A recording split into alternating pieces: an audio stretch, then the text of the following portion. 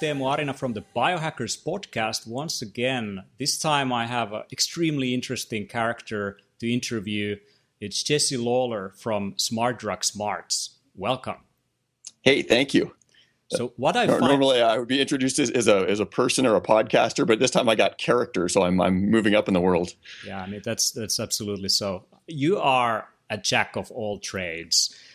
You're an engineer, a speaker, entrepreneur, podcaster. And what I find interesting about your background is the way how you have basically throughout your career, you've been looking at different fields and been sort of not taking it for granted and just going really deep, researching what's going on, going to the trenches, finding the best experts. And this is what you are now applying to the field of nootropics and cognitive enhancing compounds and finding the best researchers out there and turning them into comprehensible sources of information for people like me. Yeah, I think if I've got one thing in spades, it's probably been a lot of curiosity, and that's just kept me looking under rocks and kind of furthering off in strange directions that, sometimes you run into blind alleys and things that aren't necessarily worth the time, but sometimes that comes in handy later and you can find interesting connections. Yeah. You have also been a biohacker throughout your life, experimenting with diets and exercise and novel sleeping patterns and also cognitive enhancers. I mean, can you tell me a little bit more about your sort of career in improving the character that you're behind? Yeah, I mean, I'm like a second generation health nut. My dad definitely sort of got the family started on this, and I've maybe taken it a little bit further to the lunatic fringe. But I guess the first thing that I did where I kind of veered off of the standard American way of health and healthcare was becoming a vegetarian and then a vegan for 7 years, which at this point I'm completely the opposite of that. I actually eat a lot of meat now, but that was the first time that I really strayed from what maybe your average person does and kind of took my own healthcare by the horns a bit. I've experimented with some of the polyphasic sleeping methods for the last, I guess for about the past 10 years was when I became aware of nootropics as a field of chemicals that exist. And then for almost 4 years now, I've had the podcast Smart Drug Smarts, where I've been calling up different researchers, neuroscientists, and the people that are making and testing some of these new compounds and chemicals, as well as things that have been around for 3,000 years and used in Chinese medicine or whatever. But we're actually getting the data on them now, and just trying to find out what works, what doesn't, what's overblown, and also what's going to be particularly effective, for me, and for other people, trying to figure out how to best test things on a personal level, because I feel like there is quite a bit of personal variation that we see in how different interventions in general affect different people. There's so much variation within each of our individual diets and lifestyle habits and all this stuff that there don't seem to be any real cognitive silver bullets, but there are a lot of silver pea shooters that can have specific effects for specific people. Right on. So why did you start experimenting with diets? Was it like some health issue? Let's see. That's a good question. I think that I started experimenting with diet probably initially because in my early 20s, let's say 23, 24, I was still getting acne. I mean, not terrible acne, can't go outside, but, I kind of felt like, hey, this is supposed to end when you're not a teenager anymore. And I'm definitely not a teenager. And so I just sort of started tinkering. For me, I think it was actually probably a milk allergy. I used to drink a ton of milk. One thing, like I said, my dad was a health nut. And so I was lucky enough that I grew up in a house that did not have a lot of, carbonated beverages and cola around. That really wasn't something that we drank. But, in order to sort of fill that gap in our beverages, we drank just a heck of a lot of milk, and chocolate milk and stuff like that was always around. So I probably consumed maybe 3 times as much milk as the average young person did, and this lasted into my early 20s. And I think probably had a lot to do with the fact that I did have some acne that hung around for longer than it should have. But once I started sort of tweaking with my diet, that became a self-propelling process. Once I realized I actually could have effects on my life and how I felt, I wanted to see what more there was. A quick question. By the way, just pointing out that Finland is one of the largest consumers of milk products in the world. And we have a big industry on that side, and we have more osteoporosis than anywhere else in the world. So I mean, if you look into, for example, China, or you just go to East, what you have is people are not really drinking milk. And what do they have? Yeah. They don't have at least osteoporosis. So the calcium theory that you don't get calcium if you don't drink milk doesn't seem to hold in that sense, or the people from China are completely different than we are. Yeah. Or something. It's fascinating. The whole concept of you are what you eat. It's like that's such an easy thing to remember, and it makes intuitive sense when you hear it. But more and more, we're finding out that's not true. If you are what you eat, then eating a bunch of fat foods would make you physically obese. We've seen plenty of examples of that not being the case. And your point about milk and osteoporosis is another great one. You really are not what you eat. I mean, there's a relationship, but it's not a straightforward relationship like that. Exactly. Yeah. So. Yeah, I mean, I also started experimenting with diets for things like acne. I mean, it's just like a horrible thing to have, or a nuisance. And what worked for me was a combination of diets and also just like starting to use things on my skin as well, and just getting rid of a lot of the cosmetics, etc., that have some toxins in them, and soaps and all that. So there is a lot of like kind of this chemical load that comes from our environment that is causing havoc to our systems. I forget who I was speaking with about this, but it was I think a guy who worked for the National Institute of Health about all the chemicals in the environment. And he, basically kind of shrugged at the end and said, the experiment is in progress. It's like we have this massive multivariable experiment with all the, the chemicals, some of which are toxic, some of which are probably totally inert that we're exposed to. And we'll just have to see. Unfortunately, unless you literally want to go out and live in the woods, it's impossible to limit your exposure completely. And even if you live in the woods, I mean, there are natural lakes that have high levels of arsenic and stuff like that. So, even in the the caveman times that I think some people probably unrealistically harken back to, there was never a totally pristine human environment for us to live in. Luckily, I mean, our bodies are made to withstand a certain amount of stress too. That's for sure. And if you just look at it, the cosmetics industry, or anything that you put on your skin, seems to be less regulated than anything you put inside of your body. That's a great point. But the philosophy that I have, or just practical things that I do, is that I would never put on my skin something that I wouldn't eat. So that's one way to think about it. So you're not big on sunscreen. Either that or you have tastier sunscreen there than I do here.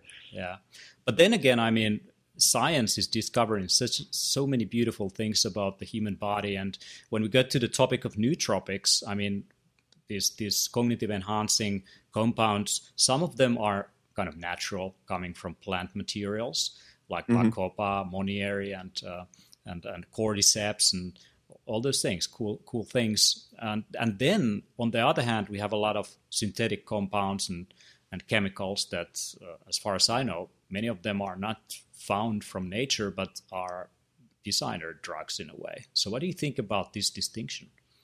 Yeah, well, it's interesting. I kind of feel like a lot of people put undue emphasis on the distinction of designer, like, man-made compounds versus things that have been around, pre-existing in nature, and automatically kind of give an extra couple of, check marks of approval to natural compounds. There's some sense in doing that, in that if people have been using a compound for a long, long time historically, then it's probably pretty safe to assume that it's not going to, make you have a baby born with 3 heads, or do anything profoundly terrible, or at least acutely profoundly terrible.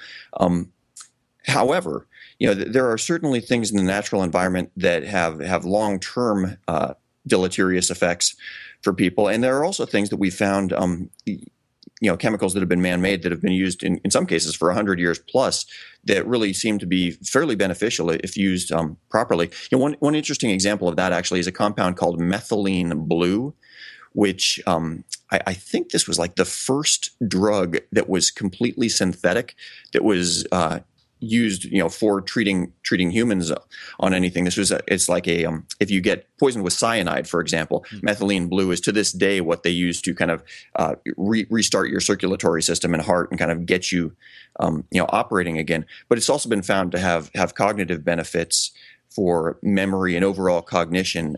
It helps to essentially speed up the mitochondria, which are the energy producing areas of the cell. But it operates like at a very tight dosage range. If you go up to a certain dosage threshold, it can have all these positive benefits. Then it becomes neutral for a very short time, and then it quickly becomes negative. And I think that that sort of dosage response, that hormetic response, is something that needs to be taken very seriously. The nice thing about natural compounds is that, again, we know about them from years and sometimes centuries of experience. And if something were going to be overtly terrible for us, that would sort of be there in the cultural wisdom. Right. I think I heard from your podcast, I don't remember exactly who you interviewed, but it was about some of the natural compounds, and the researchers said that sometimes like these natural extracts seem to have a more stable kind of effect on the human body compared to just extracting a specific compound that is bioavailable. So it seems that there's some kind of synergy going on when these things get absorbed, that simultaneously through different pathways they create a specific kind of, let's say, stable effect that our body is used to recognize from an evolutionary perspective. Do you think that makes any sense? Yeah, although I think it will probably vary a great deal from one plant to the next. I mean, there are some plants called adaptogens, and I think adaptogen might be an umbrella term for living things, and that some fungus are also considered adaptogens, which sort of normalize the body's physical processes. If you're overstimulated, it can bring you down. If you're understimulated, it can bring you up, which is a really interesting property for anything that you can consume to have. However, I'm sure that there are also probably plenty of examples of things that aren't going to have an adaptogenic response, but instead are going to completely stimulate you, or completely depress and kill you, or whatever it is. So it's a matter of finding the correct plants. I spoke with this was a researcher named Dr. Neil Grunberg he's one of the world's leading experts on tobacco, and he was he studies the tobacco plant in all its forms, whether it's coming in through cigarette smoke or a nicotine patch or whatever. And one of the really fascinating things about tobacco is it's got a few hundred active ingredients within the plant, but then when you burn it, each of those shatter into something like an average of 10 or so. So you wind up with like 7,000 physiologically active compounds if you're smoking tobacco versus, for example, eating tobacco. And I think that's one of the things that makes the research into naturally occurring compounds both so difficult and also so potentially valuable, is that you're not looking at just one specific chemical. You're looking at this giant bouquet of things which not only are acting on the body, but potentially interacting with one another. And sometimes just teasing apart which compounds are having the effects can be really, really challenging. So, since some of them might be at odds with one another. Some of them really might be like arm wrestling one another to get your body to go one direction or another. Yeah. Basically competing on receptor sites and so many other things. There's some interesting sort of evolutionary history that when you start getting into this, you can imagine literally pollen and bees are a classic example of synergistic organisms that have evolved in concert with one another. And so, the bees are talking to the plants are talking to the bees directly through chemical signals. Now, I think it's fair to say that with humans, we don't have any plants with which we are directly co-evolved, certainly not to the extent of a bee. But on the other hand, there are probably people that would make the opposite argument, that you look at some of our food crops, things like rice or tobacco or, I don't know, chia pets at this point, things that probably exist in far greater supply today since humans have started, domesticating and mass raising plants than they had previously. Certainly we have affected plant species evolution. The question, I guess, would be interesting to think about is, to what extent have they affected ours specifically in the past 10,000 years since we've started, really industrial agriculture? So, I mean, I'm using something like rhodiola at the moment, rhodiola rosea, which is, I found it really good for just winding down from a long day, especially if I've been speaking in conferences, etc. I feel like I'm sort of like my receptors are a bit overloaded, and when I have a little bit of that, it's just like makes me go for a few more hours and be more receptive. So what are your favorites? Like what do you play around with? Let's see. I guess as far as my favorites, I'm a fan of the nicotine patch. I've never smoked a cigarette in my life, but I have really been brought around by the research and my personal feelings when I've taken nicotine. At this point, like one patch is too much for me, but I'll literally cut one in half with the scissors and put it on. Sometimes it's nice for a little bit of extra cognitive oomph and focus. When I'm doing computer programming and I know exactly what I want to accomplish and just sit down for a long jag and kind of put the blinders on, I'm a fan of modafinil and armodafinil. They're basically the same thing. I generally take armodafinil, which is a chemical cousin. And then when I'm looking to do something sort of a more creative bent, oftentimes if I'm like working on like editing a podcast or coming up with final notes on that or doing some writing, I will gravitate towards aniracetam or sometimes oxiracetam. What else? Rhodiola rosea you mentioned. I mean, that's great for a stress response. I find it to be more of a physical feeling of kind of extra vim and vigor. I don't notice much of a mental response on that one, but yeah, I've noticed when I go to the gym that I can do an extra set if I just like have some rhodiola in my system. So it seems to help there. So also chaga, which is a medicinal mushroom of birch trees, increases endurance, and there is some research that shows that it does that. So there's all this new information coming out on many of these compounds. You mentioned the different racetams, and that's one of the like classical sort of compounds of nootropics. It's the original nootropic, piracetam. It's where the word was coined actually to describe piracetam in a theoretical chemical family. That's one thing. I guess that's not available in any natural like plant sources or anything. So no, it was invented, and I think it was like 1965 when it was first chemically synthesized. But yeah, that's a fully man-made compound. And one interesting effect that I've heard that it has is something that's related to blood sugar stabilizing effects and blood sugar control, which might be because it increases the energy consumption in the brain. Basically, probably the brain just like cranks out more of that stuff. I don't know, but it's like what like subjective effects have you seen? Like, well, for piracetam, which is the original member of the racetam family, I have never felt it subjectively. Some people do and some people don't. It's really interesting. I mean, the people that, like I love piracetam, they will talk about having sharper colors in their visual field. Like literally the world looks a bit, brighter and more heavily saturated to them.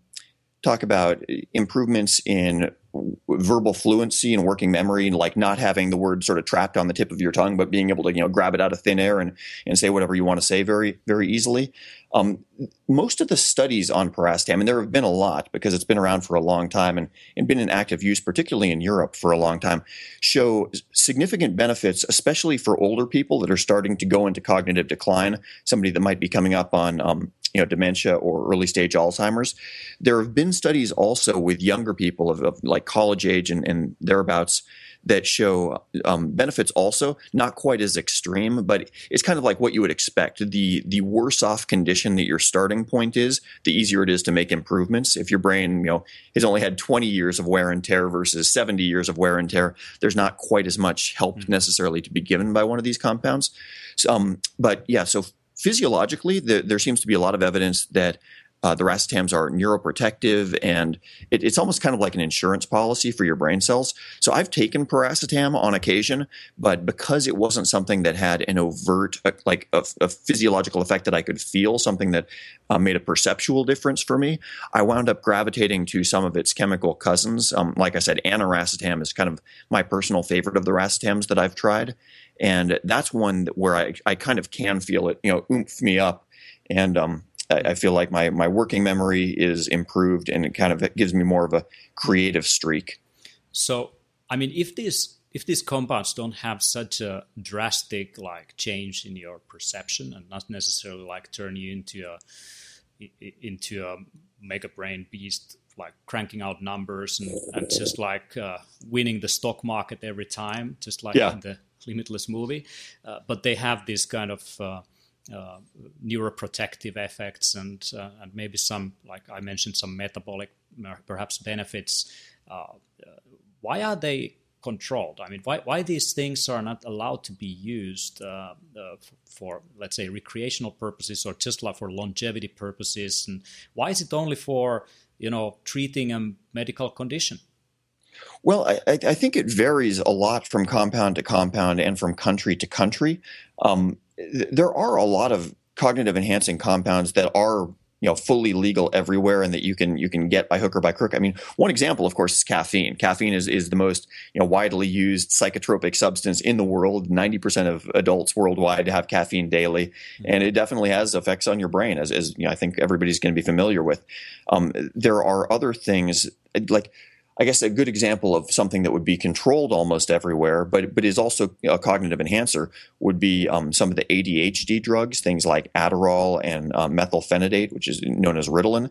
And these are amphetamine-based compounds. So despite the fact that there's definitely some benefits to be had, they're potentially addictive, potentially highly addictive. I think pretty much you will be addicted if you take them. And side effects, etc. People experience mood changes oftentimes, and people that I've spoken with about Adderall, it's been interesting hearing how there's sort of a learning process about how to monitor and modulate your own moods and your emotional reactions to other people, because the way that you feel about things while you're on Adderall will not be the way that you feel about things afterwards. I spoke with I'll go on this aside just because I think it's interesting, but I spoke with one woman who has taken Adderall extensively for a period of time, but she says she's a fairly introverted person normally, is kind of more bookish and would just prefer to be doing things by herself. But she gets very, very socially gregarious and likes being around people, and it becomes sort of more of a life of the party type when she's on Adderall. But then what she would wind up like making social obligations and agreeing to go and hang out with people and stuff like that when she was on Adderall. And then when she went back to her normal self, she was like, I just kind of want to stay at home. And so she kind of realized she needed to like muzzle herself when she was going to be taking this compound so that she didn't, write checks that her antisocial self couldn't cash later. That sounds like a drastic transformation of the personality. I mean, almost kind of like a psychedelic trip, and people in the establishment, I mean, I would guess that they don't like just like people changing and starting to think differently. Yeah, I mean, I consider myself very socially liberal, but I also see where society becomes a bit more confusing if people's personalities become less consistent. It's like I'm open to a wide variety of personalities, but it's kind of nice if the next time I meet a given person, they behave in a predictable pattern. It's like when people's ability to predict how Bob or Joe or Susie is going to behave changes radically. That can be hard to handle. Yeah, exactly. Which personality I'm dealing with today. Now, going back to the health aspects, because original definitions of nootropics are about the fact that they are supposedly safe. So the original definitions start from the perspective that there's not a massive change in heart rate or blood pressure and many of these other things that would point towards highly stimulatory, potentially life-threatening even side effects. So it's sort of supposedly safe, but it should be cognitive enhancing, etc. So, but is this the case for all nootropics? So is it sort of like an umbrella term that sort of captures a little bit too much? That's a great question, because I'd like to highlight that. It's something I sort of try to beat this drum of, that like the dictionary definition of nootropics versus sort of the advertising moniker that's thrown around nowadays are two very, very different things. You'll hear, like Ritalin, for example, described as a nootropic when it doesn't even come close to meeting the criteria, because it is potentially, damaging long term. It is addictive. There are these viable downsides, and quite honestly, the dictionary definition of nootropics is so glowing, so positive, so nothing wrong with it at all, that I think it would be a tough set of bars for any chemical to make it over. As I remember, there's sort of 5 points. It needs to be long-term neuroprotective. It needs to help with memory. It needs to help with cognitive, or rather executive function. It needs to be something that you can build up a tolerance to. So it needs to work the same tomorrow as it does today, even if you took it today. And I think maybe I already said non-addictive, but non-addictive was in there somewhere. So it's a pretty any chemical that can meet all of those requirements is probably a chemical you want to be taking. I mean, it's a pretty positive set of things to say. I like to use the terms smart drugs and cognitive enhancers sort of interchangeably, and it sort of as a wider umbrella to include things like Adderall and Ritalin that do have some downsides, but also have some cognitive upsides. Because I feel like that way I can sort of hold the term nootropics to a slightly higher, a more privileged status. Right. One thing that you mentioned earlier was modafinil, and there was some news that got around recently that's sort of like the first supposedly safe way to improve cognition. I've looked at the research, and what I understood about it is that it is metabolized by the liver, so it has potentially some effects on the liver and maybe even side effects with other drugs. It is also something that increases the heart rate and blood pressure in people. And when I think of the heart as a muscle, and if you think of it as a muscle that could have a specific number of beats throughout your life. So what are you doing there? I hope not. It's terrible to think of your heartbeat as like a counter going down. That would be scary. Yeah. I mean, you're just like, the way how I think it is sort of like you are speeding up time. So you are cramming more into a specific moment of time. So you're, able to think more faster, get things done, etc. But do you pay the consequences of, pushing a little bit too much the boundaries of your biology? Yeah, well, I think that we have most Western culture kind of has this attitude of you can't get something for nothing, and if you see a benefit somewhere, there's got to be a cost. There's no such thing as a free lunch, that sort of idea. Almost kind of like an original sin sort of mentality, which I don't think is necessarily backed up by the science. I think that there are some things that there's almost nothing bad to say about it. I mean, there's nothing bad to say about, probably walking an extra, 5,000 or 10,000 steps a day. It's like walking seems to be very good for your body, very good for your heart, very good for your creativity and things like that. So not everything does have a downside. Now, as far as modafinil, there certainly are downsides. One interesting thing that you didn't mention is it's also something that messes with birth control, with hormonal birth control in women. If they're taking birth control and taking modafinil, they could very likely become pregnant because it kind of throws that whole system off. I don't remember exactly why that is, but it's something that a lot of people probably aren't aware of, and it could come back to bite them if they don't know about that. Sounds like grapefruit juice. Grapefruit juice is a classic example in medical school that it interferes with the metabolism of the birth control pills in the liver, which is, if I remember correctly, by the cytochrome P450 system in the liver. So many drugs actually have like pretty serious side effects if they mess up with that system. Yeah. So there are things to be aware of, and both modafinil and armodafinil are prescription drugs in the U.S. and I think in most parts of Europe as well. They're relatively easy to get around, get without having a prescription. There are places that sell them online, sort of in a gray market. But I would recommend, if anybody's really interested in either of those, to talk with their doctor, sort of go the legal route, so that way, if they are on any other medications or just have any other health issues in their life, they kind of have this looked at a bit more carefully. And by the way, just for any listeners, don't order any of this stuff online without first consulting your doctor. So that's a disclaimer. Which brings to my next question is, which one of the sort of like supposedly safe ways to support your cognitive function exist out there that are not like prescription drugs that you need to get? Oh, well, as far as that goes, I would be remiss if I did not mention that I actually mixed up a couple of different stacks. We've got one which is a mitochondrial enhancer and includes an interesting compound called sulbuthiamine is sort of at the heart of that one. And then we've got another one called Nexus, which, as I mentioned, aniracetam is my favorite of the racetams. We built a couple of sort of supporting chemicals around that one.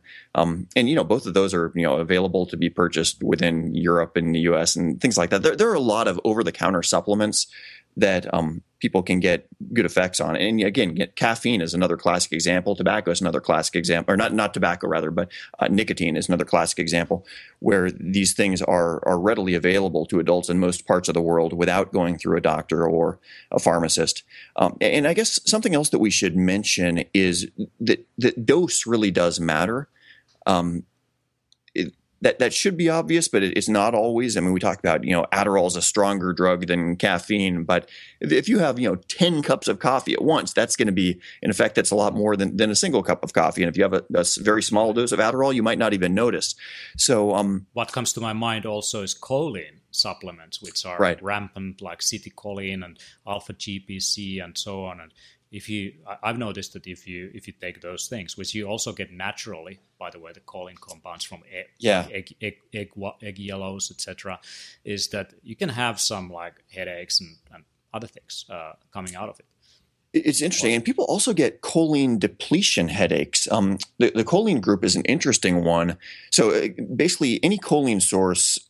I'm going to skip over some of the biochemistry here because it's A, confusing and I don't really understand it, but B, it doesn't really matter in this case. Choline winds up as something called acetylcholine within the brain most often, which is one of the primary neurotransmitters and tends to be, it's not in all cases, but is normally an excitatory or sort of a stimulatory neurotransmitter. It makes you basically makes certain neurons more likely to fire, which makes things more likely to happen. It doesn't calm you down, it amps you up.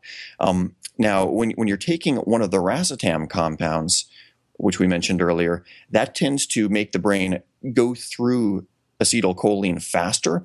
And so sometimes people will stack, what they say, combine, take these complementary compounds of a racetam along with a choline supplementing compound at the same time. So as your brain is burning through acetylcholine faster, it'll also be kind of, shoveling more acetylcholine precursors into the fire to make sure that you don't have this, choline crash. That's exactly what I meant when I earlier said that you're speeding up time in a way. I mean, you're just like burning resources, throwing a little bit more wood into the fire to get more things done. And I just want to say this, that what I'm worried about is that in cultures where people are geared towards this kind of performance culture and getting shit done kind of culture, which I see a lot in the US, not so much in the Europe. I was just in Italy and France in the Mediterranean. They have a pretty slow life over there. It's kind of, and Spanish people, mañana. It's like they're not necessarily in any kind of hurry to do anything. Now, if you go to some other cultures, maybe Japanese, Chinese, American people, sometimes are a bit more geared towards like this kind of like being high performing, sort of ticker tape mentality. Yeah, and I'm not worried about that. I'm worried about the recovery, and if you see nootropics as a way out, as a way of somehow fixing the problems that you have, you're already working a lot and you don't feel energy, then you buy these compounds to feel that you're performing better. I guess like that's like burning the candle from both ends and not using these tools in an intelligent manner.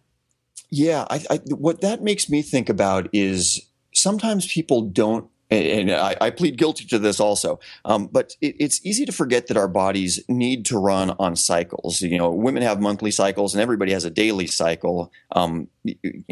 Every creature on Earth, has cyclicality based on, light and dark. It makes sense to sleep, even though you can modafinil not to sleep, right? Yeah, exactly. So trying to artificially extend our periods of, wakefulness or our period of sleep, or really kind of, getting off of a 24-hour cycle, you're swimming upstream against your own biochemistry.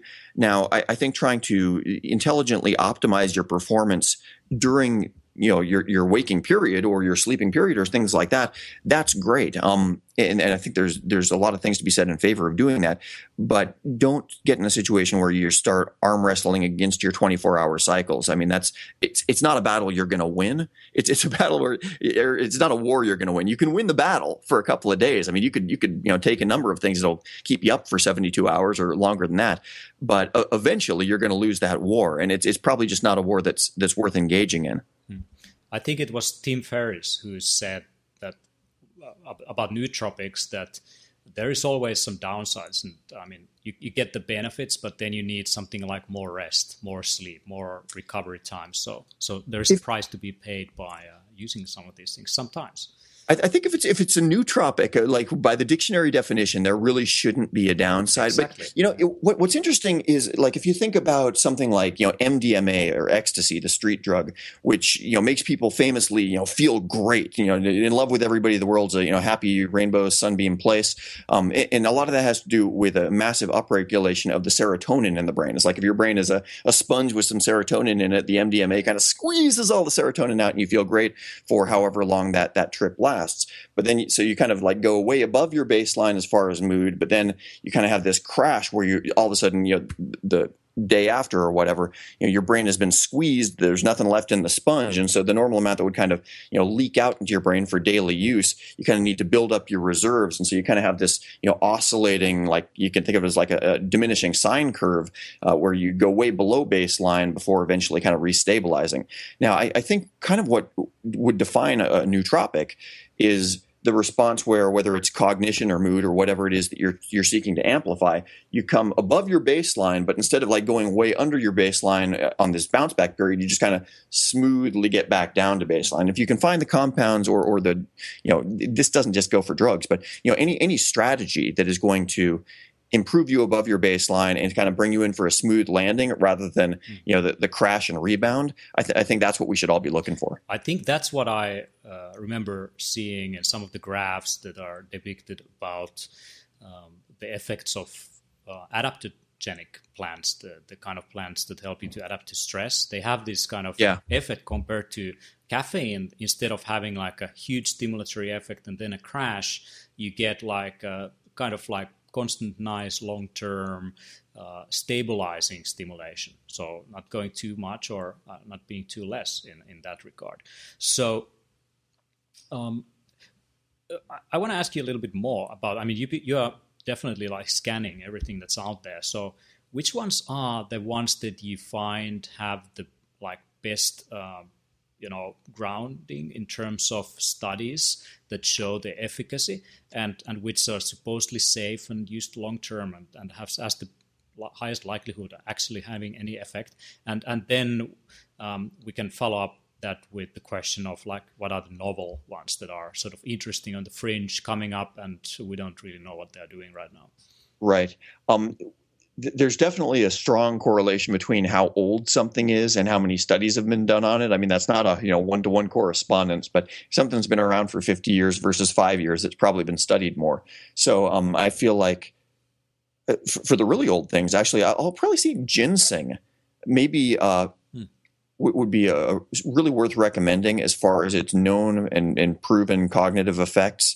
In some studies for cognitive enhancement, it has been found to actually have a greater magnitude of effects than modafinil or armodafinil, which it surprises a lot of people and surprised me when I heard it, that a natural plant-based thing that's been around for thousands of years has stronger effects than a lab chemical that's been recently invented and is pretty well heralded for its ability to make people focus. And is this about the red ginseng or the Siberian ginseng or the American ginseng? So which one? I think this was American ginseng that particular study was found on. I'm not familiar with red. The two major varieties that I know about are the Asian and the American, both of which have benefits. I think that the Asian was a little bit more beneficial for long-term memory. But I could be wrong about that. We did an episode on that, which would actually be really worth, if people want to check out one episode of my show, the ginseng one wouldn't be a bad one. That would be one I would definitely highlight. That was excellent. I will put that into the show notes. I mean, there is a lot of things that are sort of referred as ginseng, like, I mean, the Indian ginseng is ashwagandha.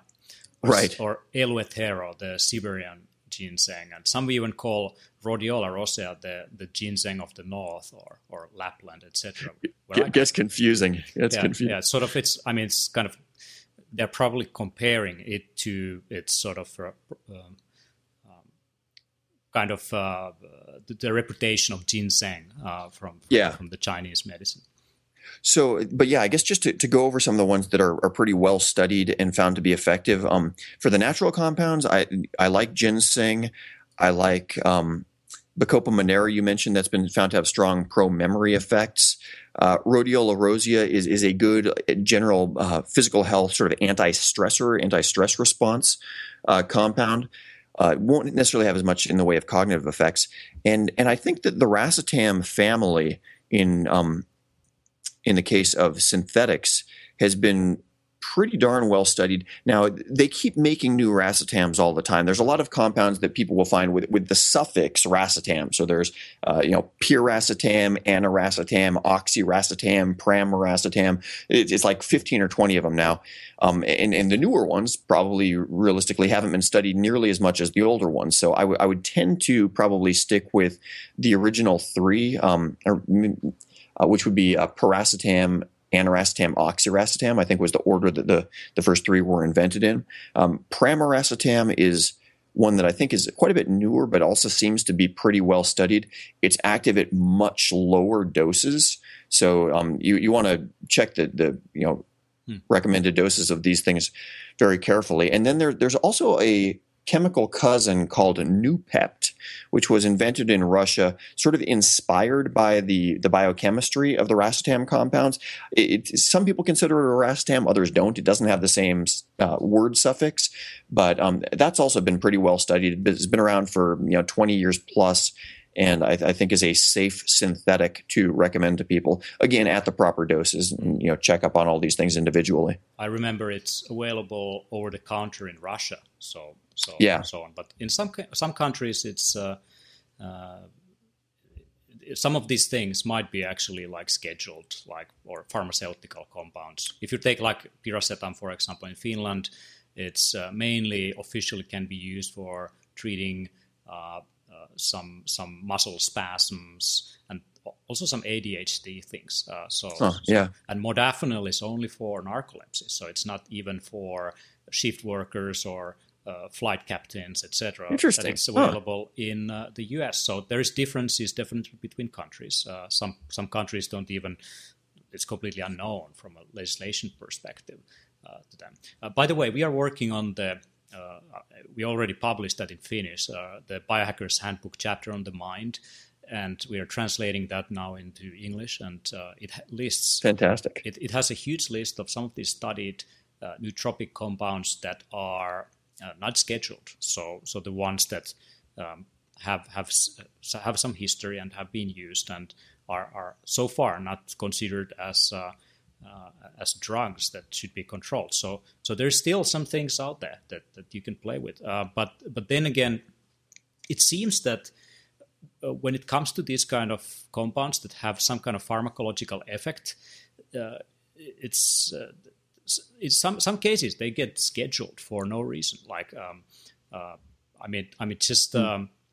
just because they have not they're novel compounds. They have been recently invented. And that's, by the way, from legislation perspective in Finland, if something doesn't have like tens, hundreds of years of historical use, it cannot be sold as a supplement in that sense. So it can be banned as a kind of food ingredient also, which almost happened to chaga, but they were good enough to then overthrow that judgment, because it's been used here for hundreds, if not thousands of years.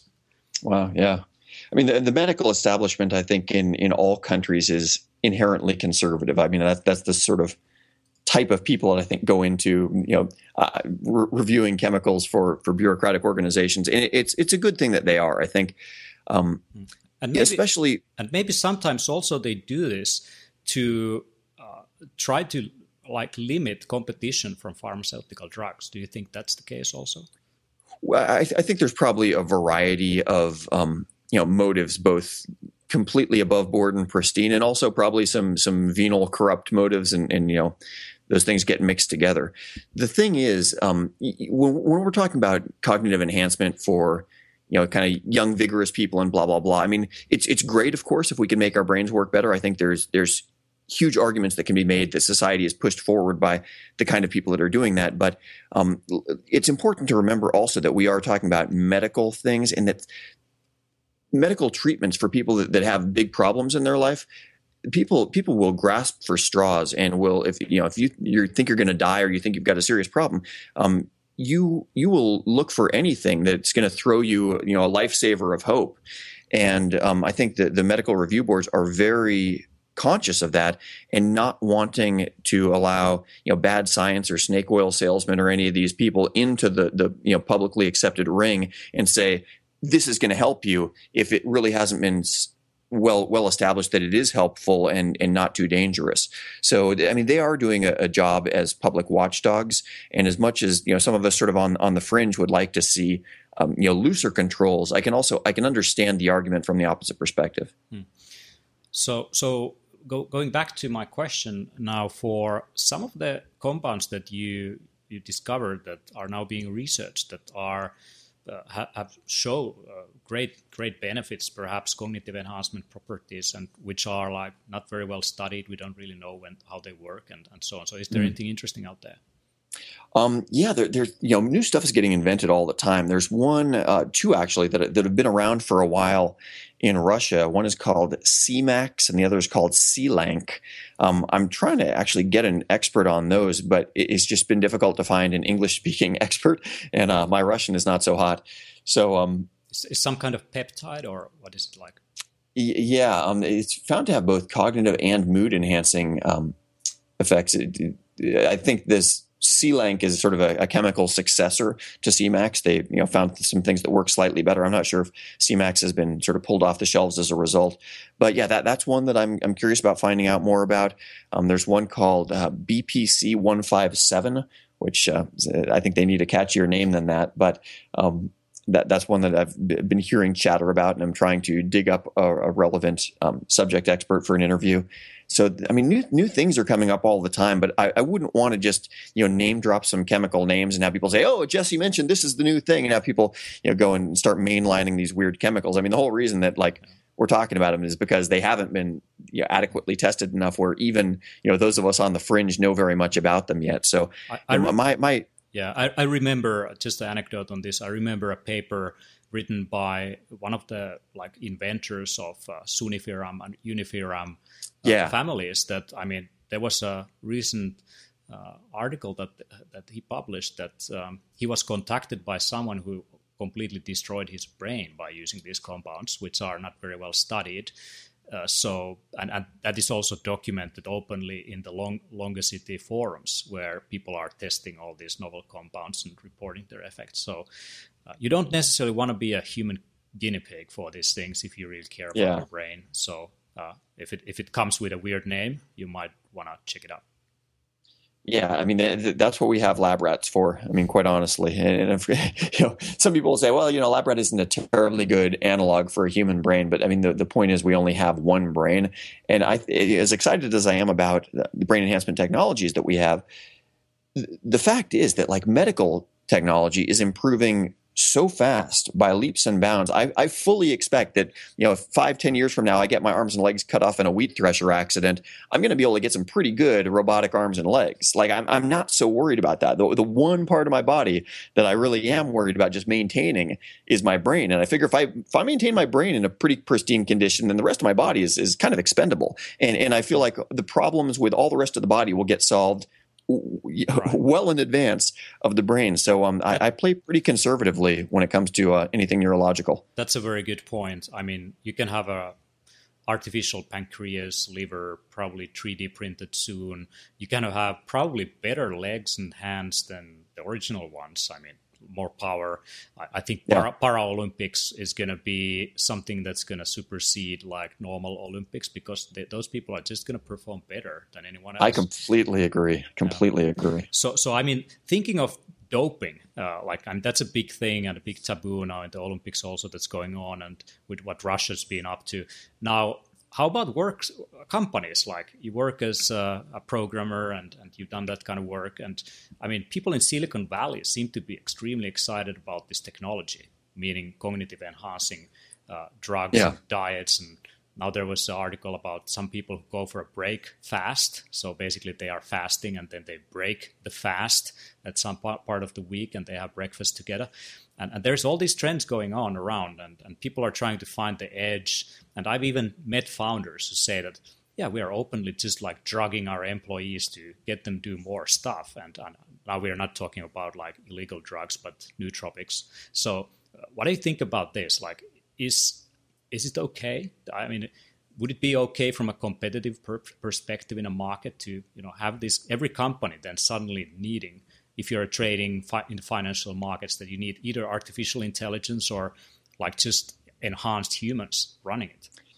Yeah, I mean, I as big a fan as I am of cognitive enhancement, it's not going to make up for bad or dumb employees. You can't take somebody that doesn't know their stuff, give them a pill, and they're going to know their stuff. I mean, some stuff really does have to do with learning and practice and repetition. I feel like you can certainly enhance. Let's take creativity as an example. You can give somebody a pill that will probably make them more creative, but creativity works on like conjoining different ideas that you already have. If you don't have any ideas in the relative domain space to find connections, like your creativity is going to be based on My Little Ponies or whatever it is that you're into. It's not going to necessarily be work applicable. So you need to have some domain expertise before any of these compounds are going to allow you to amplify what you have. I really feel like it's important to recognize that all these techniques and compounds are essentially amplifiers, but you do need a baseline there to begin with. Now, as far as, is it fair? That seems like the last thing that most corporations ask. Is it fair for me to outcompete my, corporate rivals? I think the answer is definitively yes. I don't think that's a question many CEOs are asking themselves. The question is, are they asking their employees to do anything that might be physiologically dangerous to their employees? Is it like, the modern equivalent of like a coal mine where the coal mine could collapse on the miners and we're not taking good care of employees? That's a viable question. If somebody, said, hey, this drug was just invented in a lab in China. We're not sure if it works, but why don't you try it? I mean, as an employee, I would probably not try that. I doubt it would be covered by my health insurance. But on the other hand, we've been distributing coffee to employees and businesses for who knows how long. And so I think there's a well-established history of that. And by law, I mean, coffee break. It's by law in many countries. Right. So you just have to have a coffee break, and otherwise you can't perform. So, and of course, also to add to that anecdote is that many countries, military, is basically using these compounds to run the operations. So modafinil, etc., have been used, and amphetamines, of course, like classically. Also here in Finland, in the Great Wars, Second World War, etc. These, I mean, people on the battlefield are just drugged all the time. But I don't want to go into that rabbit hole. But I want to, because I'm also running out of disk space to save this thing, which is a good timekeeping thing. So what are the top experts that you go to? I mean, you interviewed many. And so what are the sources that you follow or the books that you would recommend for anyone who's interested in this? Yeah, well, I mean, we find our experts generally based on looking at recent neuroscience papers. And if something's like, ooh, that paper was really interesting, that thing that they just discovered, then we just kind of go down the list of who the authors are and see if we can get in touch with them. Oftentimes, there'll be people that work at various academic institutions, and we can kind of chase them down that way. Yeah, as far as books, I mean, God, there's a great number of really interesting neuroscience books that I could recommend. I just read for people that are into brain health. I mean, I guess it depends if you're talking about general brain stuff or actual cognitive enhancement. Last year, my favorite book was a book called Consciousness and the Social Brain by Dr. Michael Graziano. I had him on as a guest on one of the episodes. So if you want kind of a preview of that book, you can listen to that episode. But I thought that was a fantastic one. There's a really interesting book called The Brain That Changes Itself. And that's about neuroplasticity, about different ways that people can, bounce back from like a car accident where you get like a major concussive injury or something like that. So some really eye-opening things about just how malleable our brains are. What else would be a good one? I read a really interesting book on sort of combining history and mental illness, but it had a lot of brain-relevant stuff in it, and that was called A First-Rate Madness. Came out 3 or 4 years ago. And I've actually got a list of, on my website, I've got smartdrugsmarts.com/bookshelf. And a lot of our past guests who are authors and just other books that we've referenced and found interesting, we have linked to from that page. So if people really want to deep dive into neuroscience literature, there's a lot of recommendations up there. Cool. What online resources would you add? What is like your top 3? Let's see. Well, I need to mention smartdrugsmarts.com. But I would also yeah. put that on the list. I love, although I'm not sure how to pronounce it, is either Aeon or Eon magazine. It's spelled Aeon. They have a lot of great sort of science that's been pre-digested by good science authors. Ray Kurzweil has a newsletter. I forget exactly what it's called, but if you dig up Ray Kurzweil's newsletter, they send out a really interesting sort of smorgasbord of maybe the last week's neuroscience and sort of singularity type stories. What else? Raw science wise, shucks. H plus Humanity Plus has interesting papers that they put out. Even in the 90s, they were like cranking out Mondo 2000. That was a magazine that covered everything from gene manipulation to nootropics and so on. So this has been kind of a trend that's been going on for a while in some communities. You're going to be talking at the Biohacker Summit. That's going to be 18th of November that I'm putting together. So if anyone listening, check it out, biohackersummit.com. It's going to be amazing. We're going to be covering nootropics and different ways to enhance your cognitive and physical performance. And it's definitely something that I look forward to. Like I'm going to be just like dragging, if possible, cold thermogenesis in there. So people can immerse themselves in cold. Then they can maybe go into an infrared sauna, maybe take a little bit of transcranial electrostimulation, pop a few fish oils or whatever, upgrade coffee, and then have a cognitive test done or some kind of Sudoku memory game, etc. So that's going to be fun. So everyone is most likely just like if you're a biohacker, anyone interested in this stuff, it's not a conference, it's an experience. You want to be there, and Jesse Lawler is also there. So super excited about that. Yeah. Now, if people want to learn more about what you're up to, etc., so you mentioned smartdrugsmarts.com. Is there anything else that they should look out for? I think if they wind up at the website or sign up for our newsletter, then that's going to seed them with all the other information. I mean, we have a podcast that comes out weekly every Friday. Have a newsletter that comes out weekly-ish. But if they wind up at the website, that gives them the opportunity to get involved with any of our other stuff.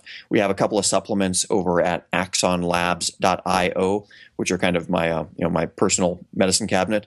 And I think those are the main things to know about. Yeah, and I think you work with Abelard Lindsay, who is one of the inventors of some of the natural stacks over at naturalstacks.com. So I mean, Jesse is working with some of the like best people in the nootropic industry to bring these things out to you. So I want to ask you one more thing. Like, if you would give to our listeners a tip of what can they do to enhance their cognitive capabilities without using any supplements or food items. So what should you do? Take a nap every time you feel like taking a nap. Just take 5-minute, 10-minute, 20-minute cat naps throughout the day. It's a great way to spring your brain back. Cool.